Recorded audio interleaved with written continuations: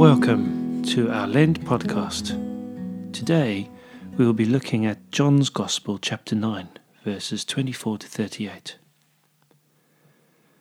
A second time they summoned the man who had been blind. "Give glory to God and tell the truth," they said. "We know this man is a sinner." He replied, "Whether he is a sinner or not, I don't know. One thing I do know, I was blind, but now I see." Then they asked him, "What did he do to you?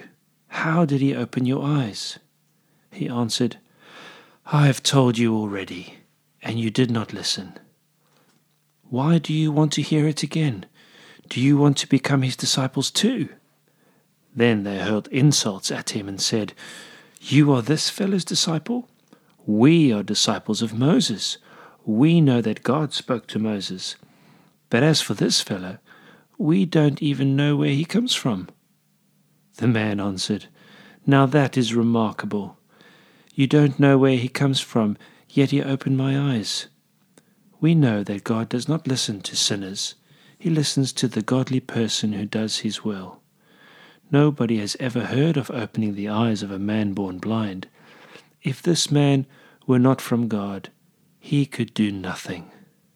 To this they replied, "You were steeped in sin at birth. How dare you lecture us?" And they threw him out. Jesus heard that they had thrown him out, and when he found him, he said, "Do you believe in the Son of Man?" "Who is he, sir?" the man asked. "Tell me, so that I may believe in him." Jesus said, "You have now seen him. In fact, he is the one speaking with you." Then the man said, "Lord, I believe," and he worshipped him. This is a favorite passage of mine, mainly because of verse 30, where the once blind man said, "Now that is remarkable. You don't know where he comes from, yet he opened my eyes."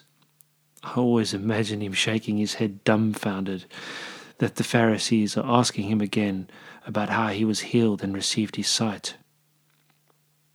Several years ago, I used to travel to work by car and would listen to John's Gospel on the way. I remember how what struck me every time when I came to this story was the simplicity of the once blind man's lecture to the Pharisees. He listens to the godly person who does his will. Nobody has ever heard of opening the eyes of a man born blind. If this man were not from God, he could do nothing. It's ironic that although the Pharisees could see, they were blind to who Jesus was. And this blind man, who could now see, was seeing truly who Jesus is.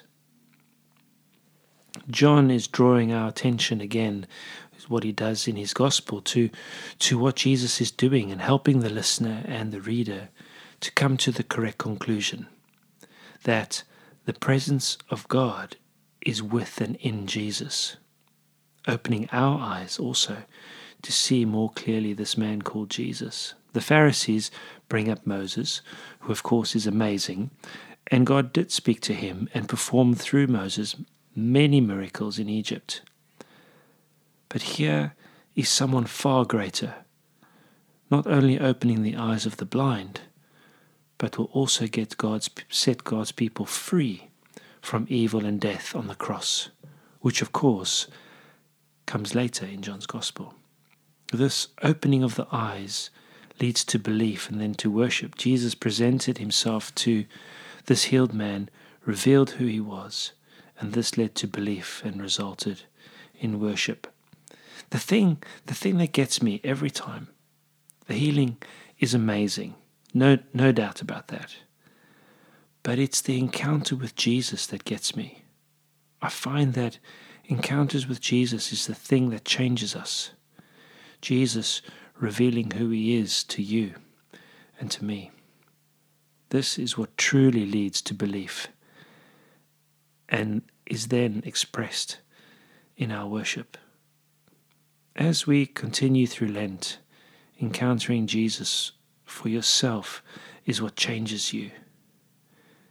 If it's for the first time or encountering Him afresh for the 100th time. This is what leads to a transformed life. Something to ponder today. When last did you encounter the presence of Jesus in your life? How will you position or posture your life to see Him afresh today? When last did you encounter the presence of Jesus in your life? How will you position or posture your life to see Him today? Dear Lord Jesus, help me to see You again today as You have done so often before. Open the eyes of my heart, Lord, to see what You are doing around me, and give me the chance to say again, Lord, I believe. Amen.